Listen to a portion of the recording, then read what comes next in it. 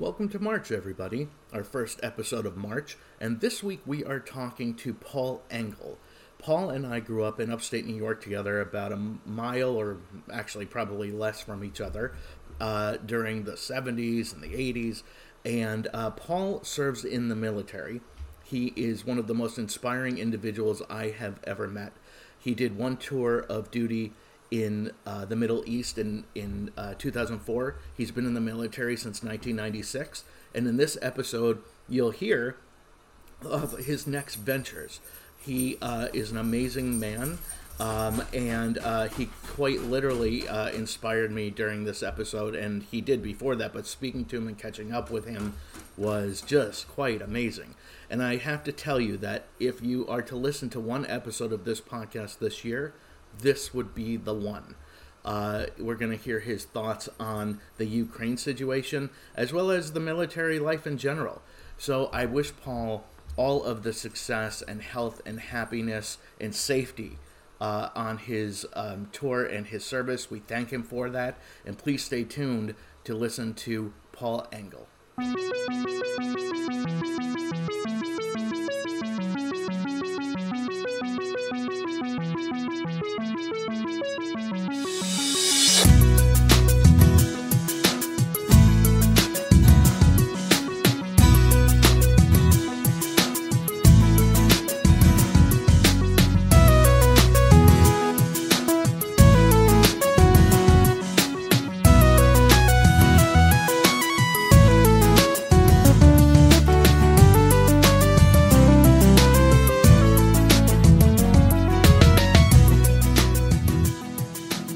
So Paul Engel, thank you so much for doing this. I was talking to my brother Mike, who you might remember. Oh, of course. I run into him at the grocery store now. Okay, so he was just texting me, and he's like, "Oh, that guy's just loving life. He's living the dream." And then he just wrote me as we were signing on. He goes, and he just wrote. He goes, and he's a Linton boy. Nice. That's it. So I was thinking today we were getting together, and I was thinking, like, what are the first of all.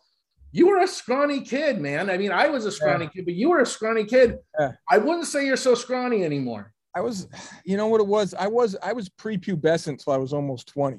Yeah. Well, you know what? You looked like you looked like a California surfer kid when you were little. Yeah. Yeah. My son looks like that with his blonde hair, and he's a twig, you know? Right. But I gained 100 pounds and grew 3 inches after high school. Is that true? Yeah, it is. Yeah. Wow, I remember going to your house with the pool, and just like we spent a lot of our summers there. Yeah, I remember you had that 10-speed bike, but it was a 5-speed. It had the one lever. Yeah, the 5 gears on the one side. Absolutely, and that was a hand-me-down from my cousin. And I was always like, "No, it's a 10-speed," and people were like, "No, it's a 5-speed." You were the first guy with the light that ran on the generator. Yes, totally. Wow, what a good memory. So. I mean, for those of you that are listening that are, Paul, you've been in the military for many years now, right? Yeah. I joined up just for the free college in 96, and here we are. Wow. So I got to ask, 96. And I'm, 50 years older than you. So you joined pretty much right out of college, right out of high school. Well, I went to work. I tried the Hudson Valley thing, and I went to work full time. So did I. At 19. So it was like I was doing that. I got into the Teamsters Union, and then that work kind of dried up, and I was on the layoff list. And I was like, well, shoot, what am I going to do? Right. So it was Pataki was the governor, I think, at the time, and he was like, hey, you can go to SUNY for free if you join the National Guard. So I picked up the phone, and the rest is history. Wow. And like the things you do that you post to Facebook, and I'm sure moreover, the things you do that you can't post or don't post.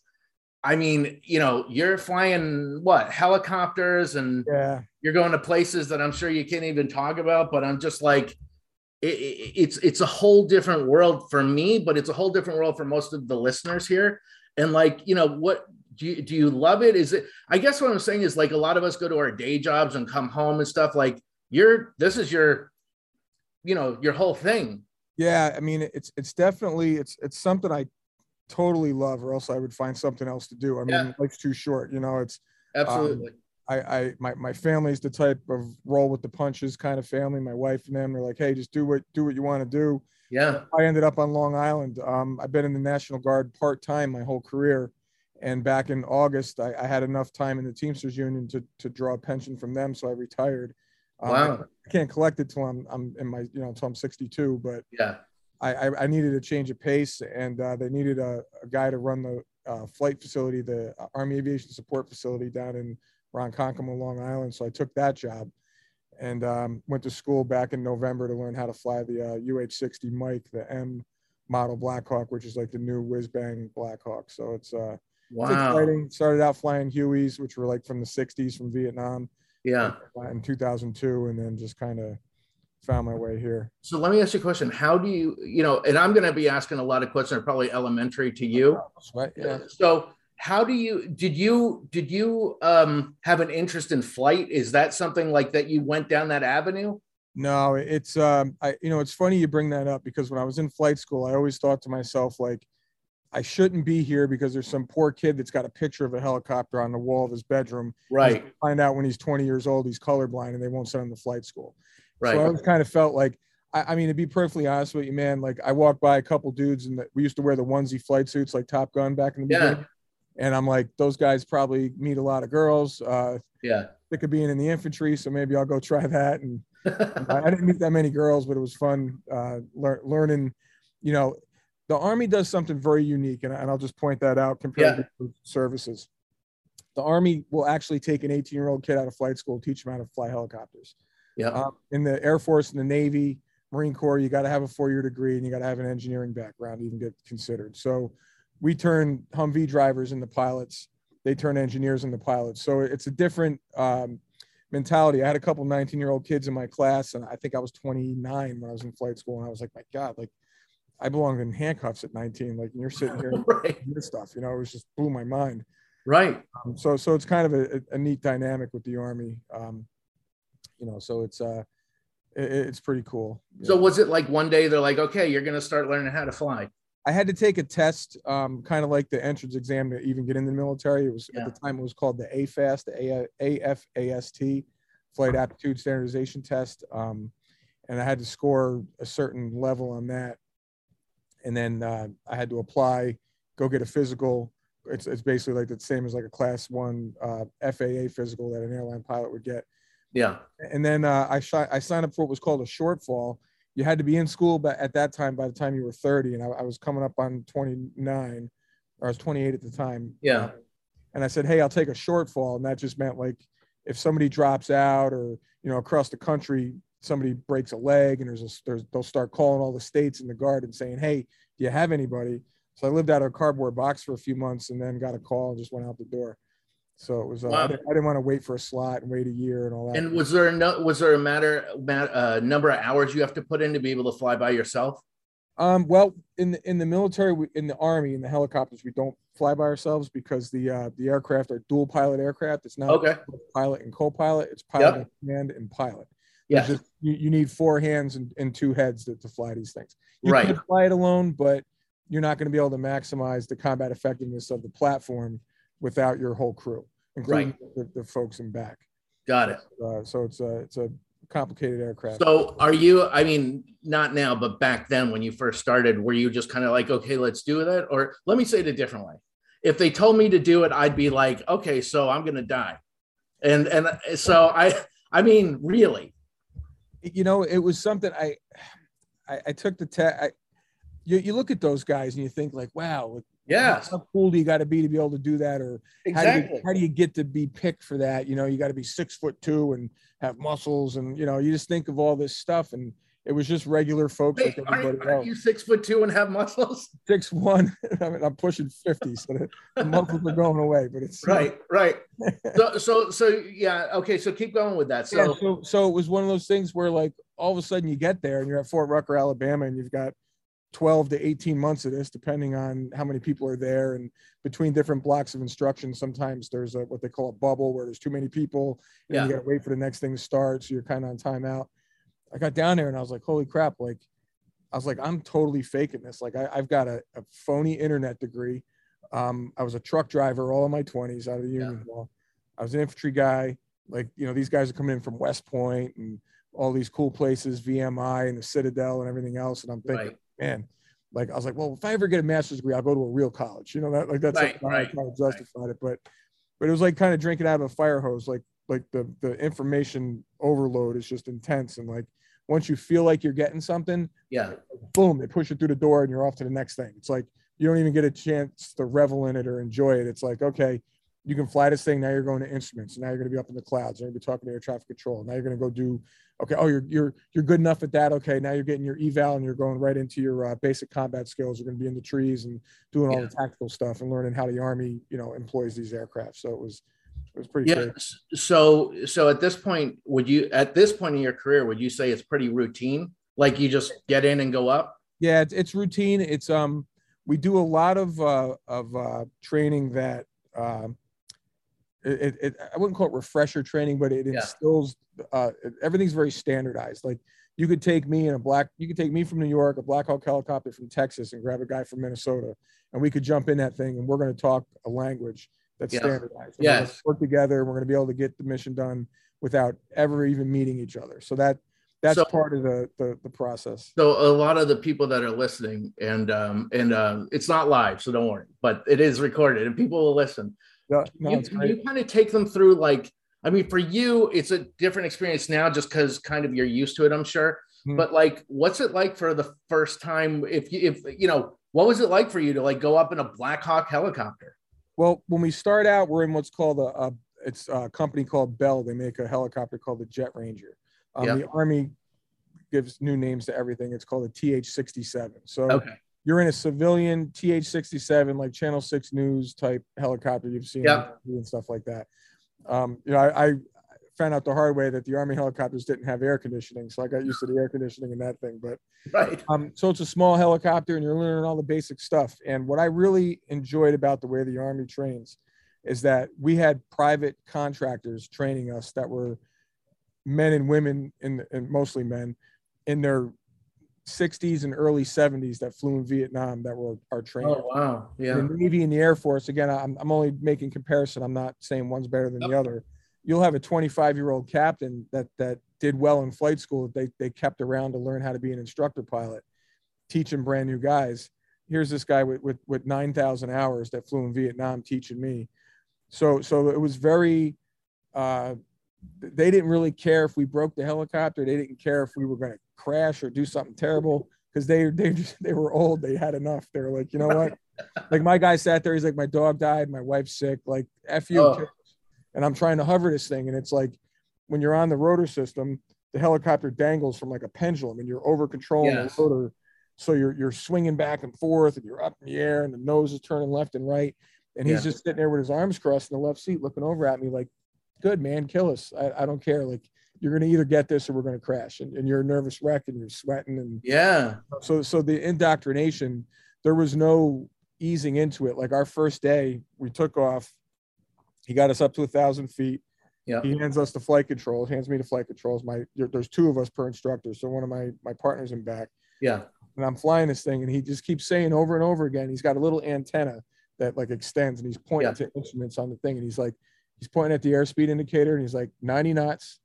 He goes, then he points to the altitude indicator or altimeter. He goes 1,000 feet.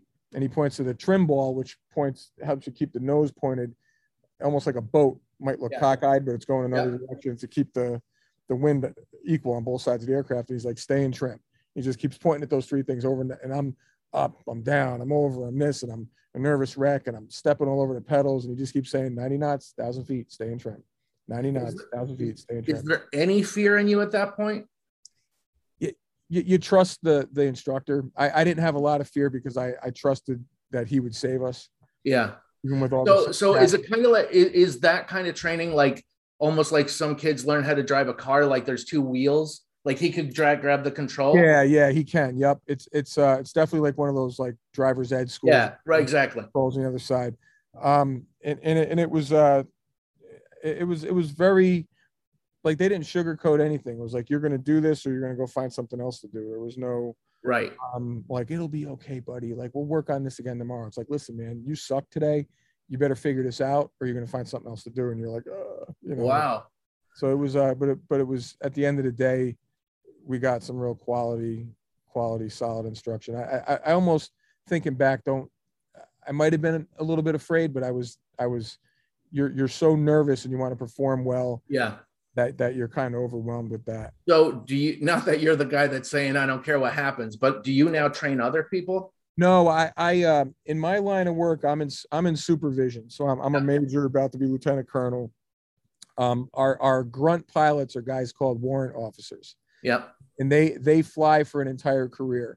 All they do is fly. They'll supervise different programs within their unit, like their brigade or their battalion. Yeah. But they don't go command, and they don't work on as staff officers. They do, but not at the level that we do or the intensity that we do. So, like if I was a warrant officer, which I used to be one, that's a different story. But a warrant officer will pick a track after about 2-3 years. They'll either go into being a maintenance test pilot, where they'll go up and fly helicopters that have just been fixed, trying to replicate faults or make sure it's good put back in the fleet. There'll be standardization instructor pilots, which are guys that make sure your pilots coming in meet the standard. They give you your annual evaluations and train the new guys coming through the door out of flight school. And then you'll have your safety officer, which is just like any old safety guy on a construction site or in a big company. They do safety stuff. I still can't figure out what the heck they do. And then you have your aviation maintenance or aviation mission survivability officer is the guy that manages all the stuff that chases the missiles away and everything else when they try to shoot you down. Wow. So I promise I won't spend the whole interview speaking about the military, but so the 96 you join. Yep.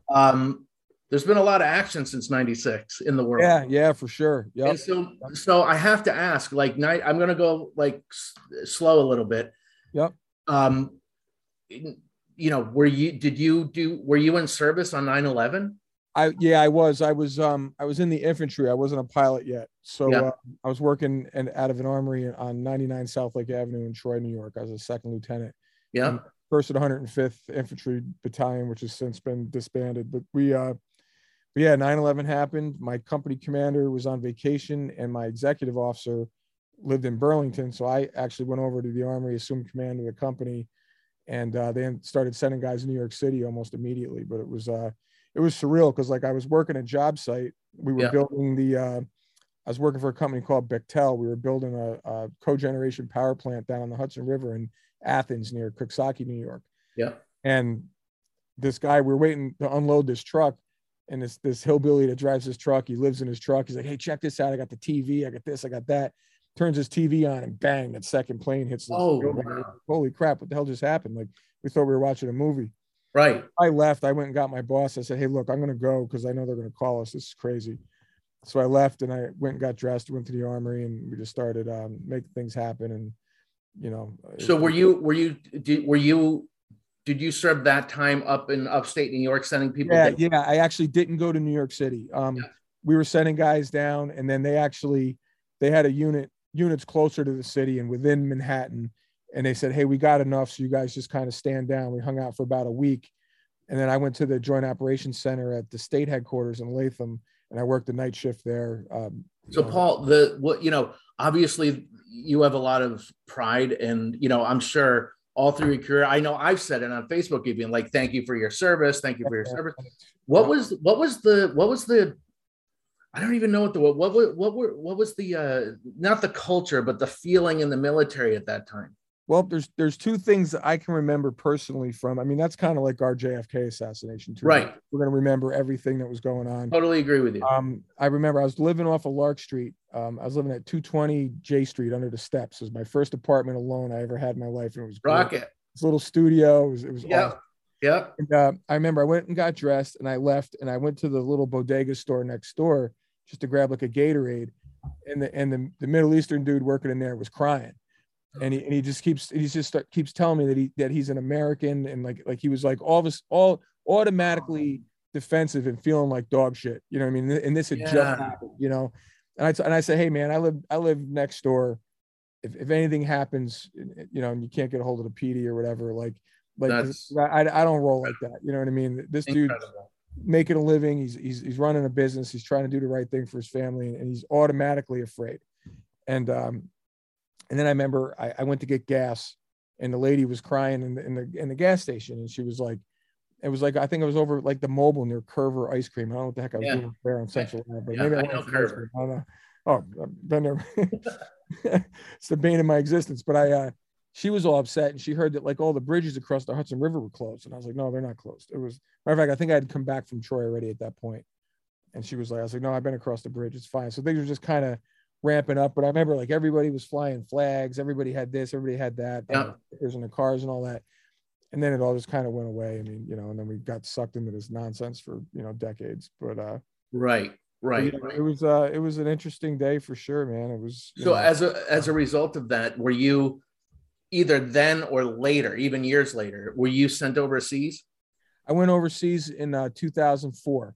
Yeah. So we went to Operation Iraqi Freedom 3 is what it was called at the time. Yeah. We went and relieved. And was Bush president then? He was. Yep. I was standing in the room in Kuwait when Rumsfeld said that when we were complaining about not having the right equipment and armor on our vehicles and all this other stuff. I was standing there when he said, you go to war with the army that you got, not the army that you want. Wow. Wow. Okay.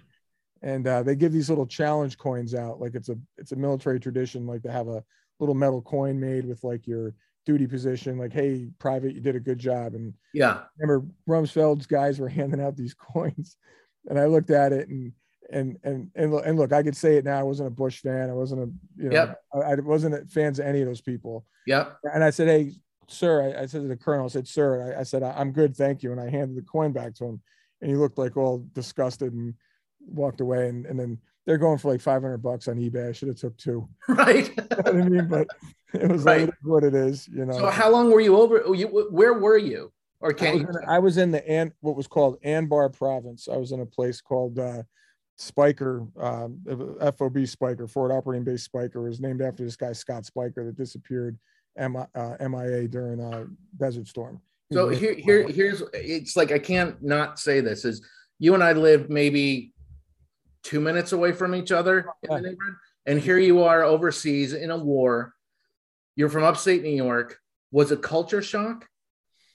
No, because the military is a culture. You know what I mean? Got it. The shock. Yeah, go ahead. Was long gone. The shock is boot camp. You know what I mean? The shock to me was like I had peers that had never listened to Irish music, and like my grandmother played Irish music growing up. Right. The shock to me was teenagers that like country music. I thought that was only for old men. You know what I mean? Those are the shocks you get coming in from all around the world. Yeah. And having to like eat that. But even then, I mean, you're a cool dude, but like, you're in the desert in the Middle East. I mean, there's nothing that you're like, this is different.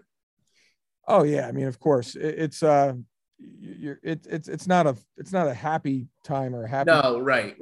The Army transitions you. They bring you to like this pre-mobilization training where they like kick your butt with all this academics and physical training and firing ranges, everything else to reinstill the basics in you. Then they send you out the door, and then we're in Kuwait. And then we're hanging out in Kuwait, going through training, waiting to go across the wire into Iraq. And it's like, they make all that so freaking miserable. By the time you actually get into the combat zone and like, you're going to be in one spot for a few months, you're like, hey, this is cool. You know what I mean? Yeah. Into your battle rhythm, and you get things moving, and you figure out how you're going to operate. Was it hot as hell? Yeah, it was 120 some odd degrees in this place called AJ, Arif Jan, and it was awful down in Kuwait. Kuwait's real hot. Iraq was a little cooler, but it was. So did you interact with the people there? Not so much. Back during that time, it was we had the forward operating bases, which are these little contained areas that were scattered around the country. As pilots, we flew from fob to fob to fob, and we did a lot of glorified Uber driver type missions. But we did do some air assaults and bring the infantry in. We did see some combat, but it was I was a headquarters company commander for a brigade at the time, so I was on flight status because I was the older guys at a brigade level. They weren't flying too much, but I was still a younger guy, and I was flying with a battalion out of California. I was part of their regular battle rhythm, so I was flying with those guys quite a bit. How long were you over there? I was in country for 13 months, and the whole deployment was 19, with the lead up at Fort Dix, New Jersey, going out the door. Now they're shorter. Now they're 3 months pre-mob and then 9 months downrange. I'm actually leaving again in June. You're leaving in June for where? Yeah, I'm leaving in June for a year. Yeah. We're going to Middle East again as it stands right now, but we're going to work for the CENTCOM area of operations, but I have a sneaking suspicion that we may end up in Europe, but we'll see what happens. Yeah. Yeah, because so far it's full steam ahead on, yeah, last week's news. So when you were, as you say, in country back in, you said 2004? Yeah, we went in October, November of 4, and we came back in November the following year. Did you already meet your wife by that time? No, I met my wife on the internet about 11 years ago. Yeah. So is she staying behind this time? Yeah. Oh yeah, they stay. They don't go. It's funny because like you bring that up because I remember going out the door the first time. I'm like under a tree just looking at a Maxim magazine, just like watching guys hugging and kissing their kids and wives and everything. And I'm just like, man, let's get the hell out of here. I'm tired. You know what I mean? But it was right. Now that I got, my stepdaughters and my son and my dog, my wife, it's a different story. Yeah. But, so how do you prepare for that yourself? How do you prepare for that? How does your family prepare for that? There's a lot of support within the National Guard as far as spousal family. Family support. We have the family readiness group, which is like stood up by the unit. It's composed of spouses and external organizations. They help you out with making sure that there's childcare programs and activity programs for your kids that you don't have to pay for. There's for some of the younger privates and stuff, there's financial counseling for like young spouses or people that are left behind. Even the younger kids, their parents are our age. You know what I mean? So help them out and stuff like that. So there's a huge network, and that's built in. About a year and a half out before you're actually going to go. Oh well, that's good. With us, it was a little different. We found out on Thanksgiving we were going. But really? Okay. Yeah, the guys that we're relieving were going to be a much bigger presence for some reason. They haven't really explained that. But. Does technology help keep in touch? You know what? The first time you had to wait in line at this little internet cafe. I'm sure you had the prepaid phone cards and had these VoIP phones you could use. And so at that time, what were you doing? Were you calling your family or? Little of both. I was calling my family, and I used to call the payphone at my favorite bar and bust chops. There you go. But I was, like I said, I was 29, 30. Right. Yeah. So this is going to show my ignorance, but are you allowed to just bring a cell phone with you? Yeah. They're going to be managed though. There's going to be sure. The biggest fear with the phones and the communication is for somebody, God forbid, gets killed, and before the chaplain can go to the family, they read about it on Facebook or they get a call from somebody. Right. So I see. So you got like back in my day, they had this really weak internet that they would just flip a switch and shut it off whenever there was an incident, so nobody could communicate outside. And then okay. They flip it back on when it's like a jamming type of thing. It's just turn the router on and off. I see. Crazy. Yeah. Got it. Now that we've got these phones and the international SIM cards and all sorts. Right. WhatsApp is actually encrypted, so we can use WhatsApp for official communication and stuff like that. I mean, that we wouldn't communicate classified information with it, but it's a pretty solid infrastructure. And so for when you're over there, you're saying that there's a culture where the families stay in touch with each other type of thing. Yeah, that's what's encouraged, and they try to get people to stay involved with the family readiness group. It's like anything. It's like you could join a gym and not show up and work out, or you can sure. Yeah, I'm known to do that. So like a labor union, you could pay your union dues and not do anything or show up or participate, or you can get involved and try to make a difference. So right. And then you touched on the fact, so you're going to the Middle East, you're thinking it might be Europe. Are you not that I'm not saying anything or anything, but you're thinking, I'm guessing with the Ukraine, Russia thing. Yeah. You're thinking that might turn into you having to steer a different direction. Right. I wouldn't be surprised. And this is just my opinion. This isn't based on any kind of fact or information. It's like, my opinion would be depending on the CENTCOM mission, which is where we're going, and their operational tempo, that since we're already going out the door and we're prepping our equipment and getting everything ready to send us to Germany wouldn't be a surprise to me, I guess is what I'm saying. So if they send us to Germany, believe it or not, I I think the living conditions in Kuwait, because we're going to be going north into these other countries. I don't want to really get into a lot of detail on, but like Kuwait is the hangout, and there's a lot of good infrastructure there. So Germany, you're going to be hanging out in some warehouse somewhere, sleeping on the floor, kind of, because nothing's established yet. Got it. Oh, I see. So really, like if I just want to be a lazy old guy, I'd rather just go to Kuwait and do the mission we're getting ready for, and right. But Europe, let them sort it out a different way. But we'll see what happens. So what happens everybody has their own personal politics, of course. Oh, sure. And like you mentioned that, you're not necessarily wasn't necessarily a Bush fan or whatever. But what happens when you have a president or a commander in chief that you're not really into, but you're serving under?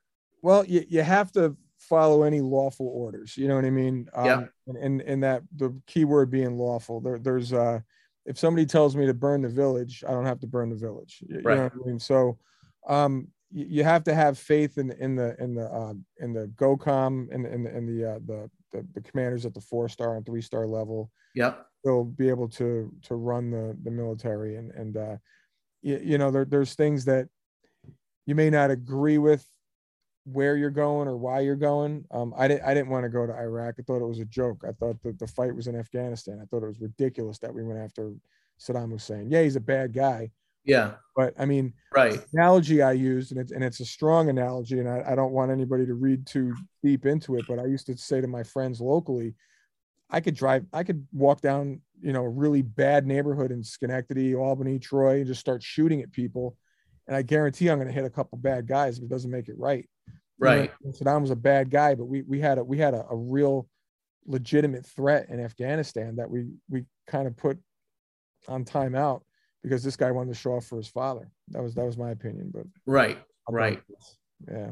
So we did our job. Is the military or in the military, is it sort of divorced from politics? Meaning whoever's in charge, you're like, okay, like I love Obama, I don't love Trump, or I love Trump, I don't love Obama, or I find here's how I find it.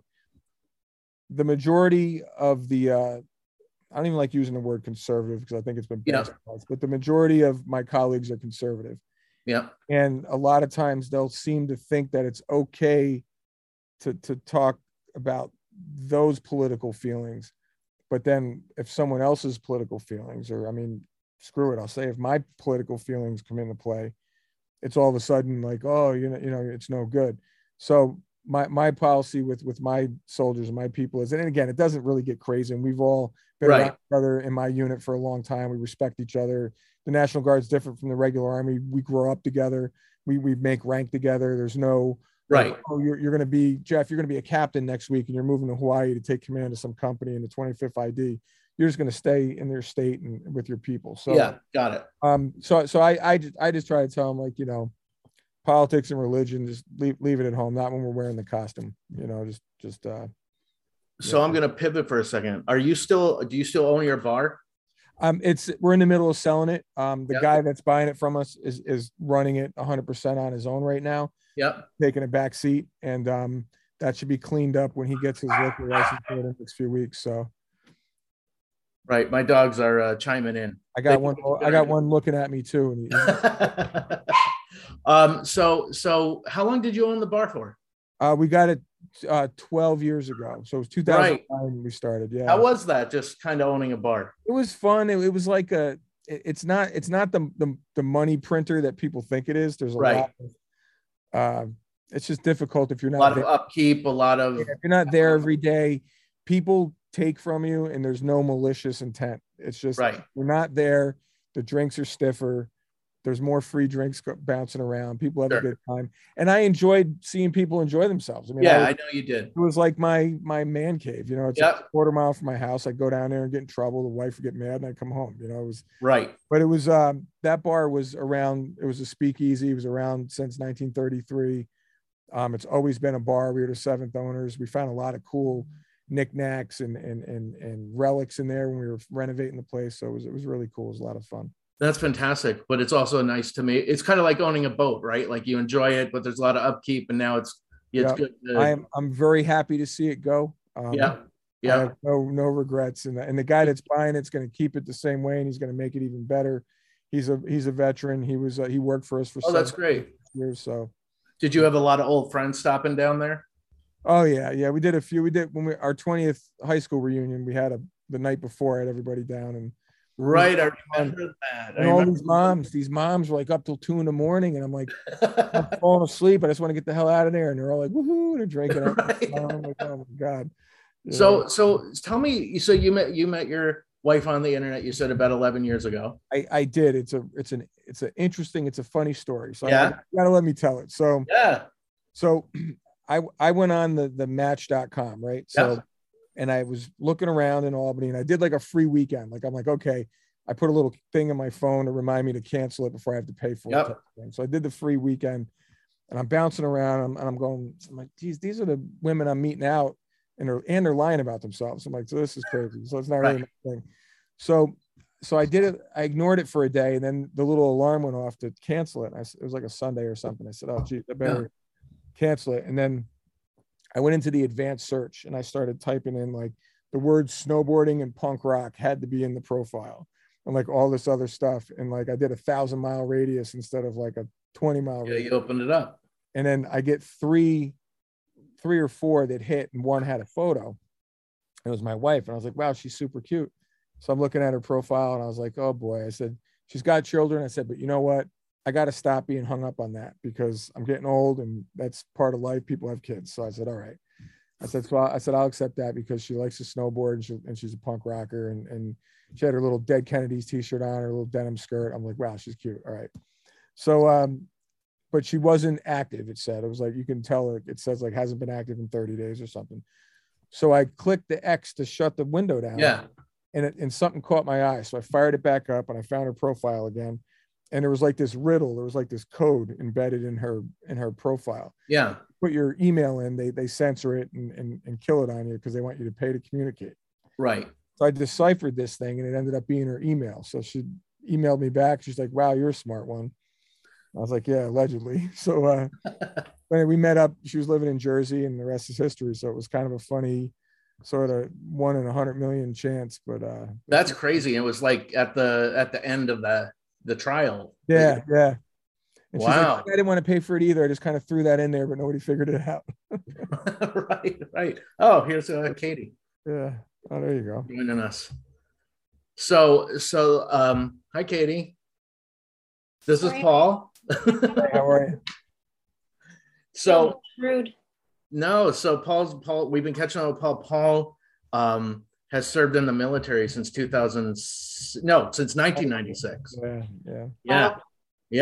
And all your stories so far tonight, Paul, make me feel like I haven't done much with my life. Oh, dude, come on. It's the piece of just knowing what the next day brings is something I envy a lot of times because there's always that, like, I'm in the Command and General Staff College right now. So like I'm doing like online college at night and trying to deal with their nonsense. And I'm going to have to take that with me when I go out the door in June and keep working on that. And it's just a never ending educational. Sure.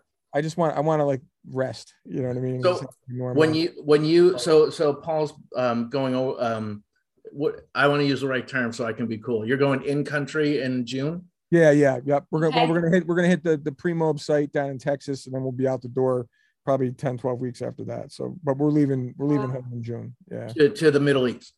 Yeah, we'll end up in the Middle East at end of the summer, early fall. Right. I'm saying that so Katie knows what we've been talking about. Yeah, thanks for catching me up. I'm sorry for being No. And so Paul, here's my question. Like you're there, you're on a mission, obviously.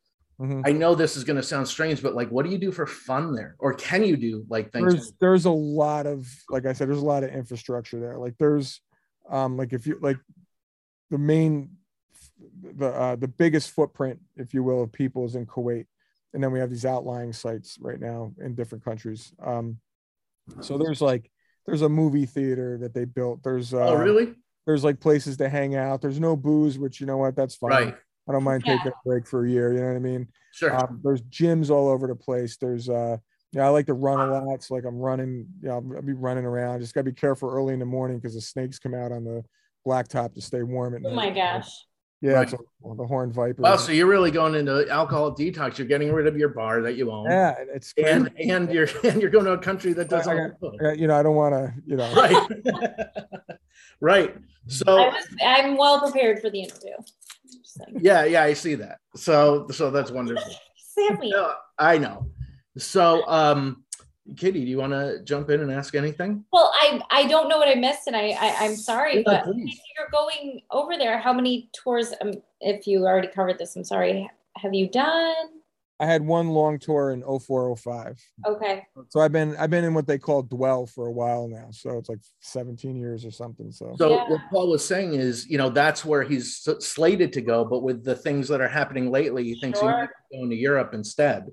Yeah, I wouldn't be surprised, I guess. I don't want to say I think we're going to Europe because I don't want to get like the rumor going, but I just it wouldn't surprise me if we ended up in Europe. You go wherever you're told. Yeah, I'm being careful. There's a lot of lead up. There's a lot of prep into that, so it's not. So right now we're focused on CENTCOM, U.S. Central. What is CENTCOM? It's Egypt across the Middle East. I should know the entire area of operations, but it's that whole area. What I was the only part of Africa that's not in AFRICOM is Egypt. So what I was going to ask you? How has COVID affected your service, or how does COVID affect you going over there even?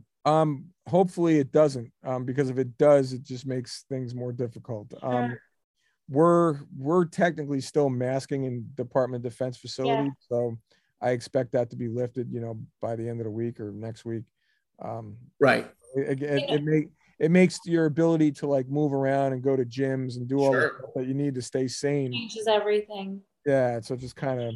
What's really interesting is my cousin's son, which now it's the next generation, right? So he joined the Army in 2019 and went to boot camp in 2020, and so he was starting his service during the hit of COVID. Yeah. And I remember 2019. I remember everybody being concerned because he couldn't communicate, and once he was able to communicate, his communication with us was, we had no idea what was going on. The level of information we had was people are dropping dead. Mm-hmm. We don't know where we're going. We don't know if we're going to China. We don't know if we're going, to the Middle East. We don't know what's happening. And all we're getting is the information they're giving to us, which is, high level intelligence, very cautionary.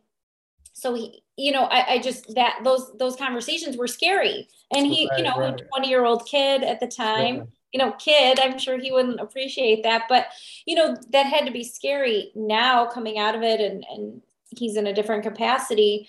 It's just interesting, thinking of our military. My heart goes out to people at all ranks and at all levels, because there's just this level of expectation and pressure. And although welcome and we appreciate your service and people are, giving of themselves to be in those positions, it's a lot. And in this day and age, there's a lot of extra, right? And not that there hasn't always been, but now with COVID and, the impending war, or whatever's happening right now between Russia and Ukraine, and how our interaction is going to be as the US, there's a lot of unknowns. And I know that that's always been the case. There's always unknowns, but there's a lot going on and there's a lot to process. And so I always bring it back to him and thinking, gosh, there's these kids, right? Or proverbial kids that are serving our country and protecting our freedoms. And they're giving a level of service that a lot of us can't even wrap our heads around. Yeah. That's the thing. That's the thing is, tonight, as I've been talking to you, I'm like, I'm getting what you're saying, but it's so much more. Like, I know I'm going to listen to this and be like, oh, wow. I mean, you're doing it, man. And it's a lot to take in for somebody just to hear, but you're actually doing it. So like, what do you do to just stay level? Well, my hobby is doing triathlons. Doing what? Doing triathlons. Oh, wow. So that's kind of like like that type of training kind of keeps me from. Yeah, I mean, I got to tell you, you're inspiring me. I'm thinking like my hobbies is taking the empty Ben and Jerry down to the kitchen that has been up here on my shelf for 3 days. Hey, so listen, like I have a lot of work to do. Whatever it takes. Listen, you've got it's as long as it's something, man. It's better. You're not stuck to the couch. Yeah. Well, no, I'm not stuck to the couch yet. You know, that's like my 600-pound life. I'm getting there. I've been careful. I've been trying to be careful, like asking certain questions because I don't know like what you can share and what you can't share. Sure. Yeah. And if I can't, I'll just tell you. Okay. So here's my question is, if you can, what's your take on, like, what do you, Paul Engel, feel about what's going on with Russia right now? Well, my Paul Engel opinion is that they're bullies. Putin has always been, in my opinion, wanting to put some sort of Soviet Union back together. He's offended that these countries exist. He's said in the past that Ukraine shouldn't exist as a country. Right. The capital of the Rus back in the 1200s was Kiev. You know what I mean? So it was that ancestral claim to the homeland type of thing. What I'm afraid of is that if we lay down and allow this to happen, and I say we, I mean NATO and Europe and the free world, that you're going to see Latvia and Lithuania fall the same way, and you're going to see China try to grab Taiwan, and and that'll just be a whole different world of garbage at that point. Because if they post up on Poland's doorstep, I think they're going to be in for a big fight. But that would be the next move after they take Latvia and Lithuania. So, I'm sure you heard that Putin put his nuclear arsenal on high alert. Yeah, but you know what though? All that's media hype. All that means is that flexing. Is it a lot of flexing? It just means that like instead of working like 5 days a week, 8 hours a day, those people in that office are working like 6/12s. That's really all it means. It's not. Yeah. That's heightened alert. You know. And if a little red toggle switch cover open or something, and they're going to be like, "Ooh, look, here we are." Yeah. But it's so. The Russian soldiers were put on their annual training for the year. Like a lot of those guys are conscripts. Like we do our annual training, and then we do our 1 weekend a month and some additional stuff. Get down. As a layman and common citizen, like for me and Jeff, I don't know if you feel this way, but listening to the State of the Union and kind of, following this pretty closely in media, it seems like there's just so much pressure from around the world, not only NATO, but, right, the powers that be that this isn't going to get very far. I mean, that's the way it feels. I don't know if that's just media hype and Putin's going to push beyond what we expect. But I mean, what do you think? They're going to run out of beans, bullets, and fuel before they can conquer that area without support from China, North Korea, and places like that. Well, I was even hearing that their own troops are sabotaging. And that's what I was saying. These guys are put on these reservists, like they come out and they do their 2 or 3 weeks or 4 weeks once a year. Right. They're not like us where we're going every month and a couple nights a week and stuff like that. So these guys are put on their annual training, and then they're like, oh, by the way, we're invading Ukraine. And they're like, what are you talking about? Like, what do you mean we're invading Ukraine? Like, I don't want to invade Ukraine. Like, my cousin Elroy lives in Ukraine. You know what I mean? Like, nope, that's you. Get your shit. We're going. And it's like, whoa, time out. So the motivation is not there. You know what I mean? And then you look at the Ukrainian motivation, and they're like, come down my block, MFer. You know what I mean? And they're standing there with their AK-47, like, bring it. So it's very hard to motivate people to do something they don't believe in. It'd be like Jeff, the pizza in Kingston, Ontario is awesome, man. We're just gonna invade Canada and start shooting people so we can take their pizza, and it's like, thank you for putting it in a perspective that I could understand. The pizza perspective. The pizza perspective. Like, now he gets it. Now Jeff gets it. So before we wrap up, I just have 2 questions for you. One is, who would you say are the 3 most influential people in your life? In my life, like you're talking, like from day one, have been or are? I would say my dad. Great man. You know what I mean? If you remember Ken Neff from high school. Sure. Yep. Ken was like a second father to me growing up, and very nice mentor, teacher. Very good guy. To this day, I could run into him and pick up, like kind of like we're doing. I could run into him, pick up where we left off, and it's like the time didn't even go by. Yeah. I'd say those 2, and probably on the military side, there's a 1-star general named Jack James. He's our assistant division commander for operations right now at the 42nd Infantry Division in Troy, and he was an aviator, and always kind of mentored me coming up the ranks and stuff. Was always a good guy. That's awesome. And lastly, what do you want to be remembered for? I want to be remembered for kind of like, boy, that's a tough question, man. I like to be remembered for the guy that was flawed but tried to do it right. You know what I mean? For sure. We're all flawed. You know? I got to be honest with you. This hour went probably the fastest interview of ever. Yeah, right. It's crazy. And I would love, and I'm sure Katie would love to talk to you again. Yeah, absolutely. Maybe before you go. Maybe before you go. Sure. And I'd love to.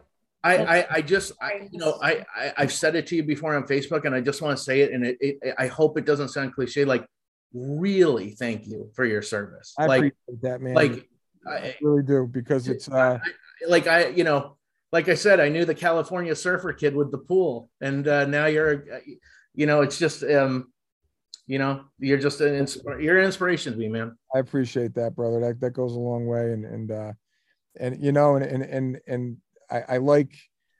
don't think the ultra conservatives can corner the market on patriotism. You know what I mean? And the fact that we're having these conversations is a big deal. I tell my daughter all the time, who's you remember Brett from high school. She's probably class 89. Sure. Blonde hair, Brett. The hell was her maiden name? Anyway, her daughter's good friends with my stepdaughter. Got it. And they're very, very, very, very, very liberal. And I say, look, you can still love your country and be as liberal as the day is long. Don't allow people to hijack your patriotism over politics. You know what Absolutely. I mean? So I appreciate you saying that, and it's a big deal. It really is, and I appreciate that, man.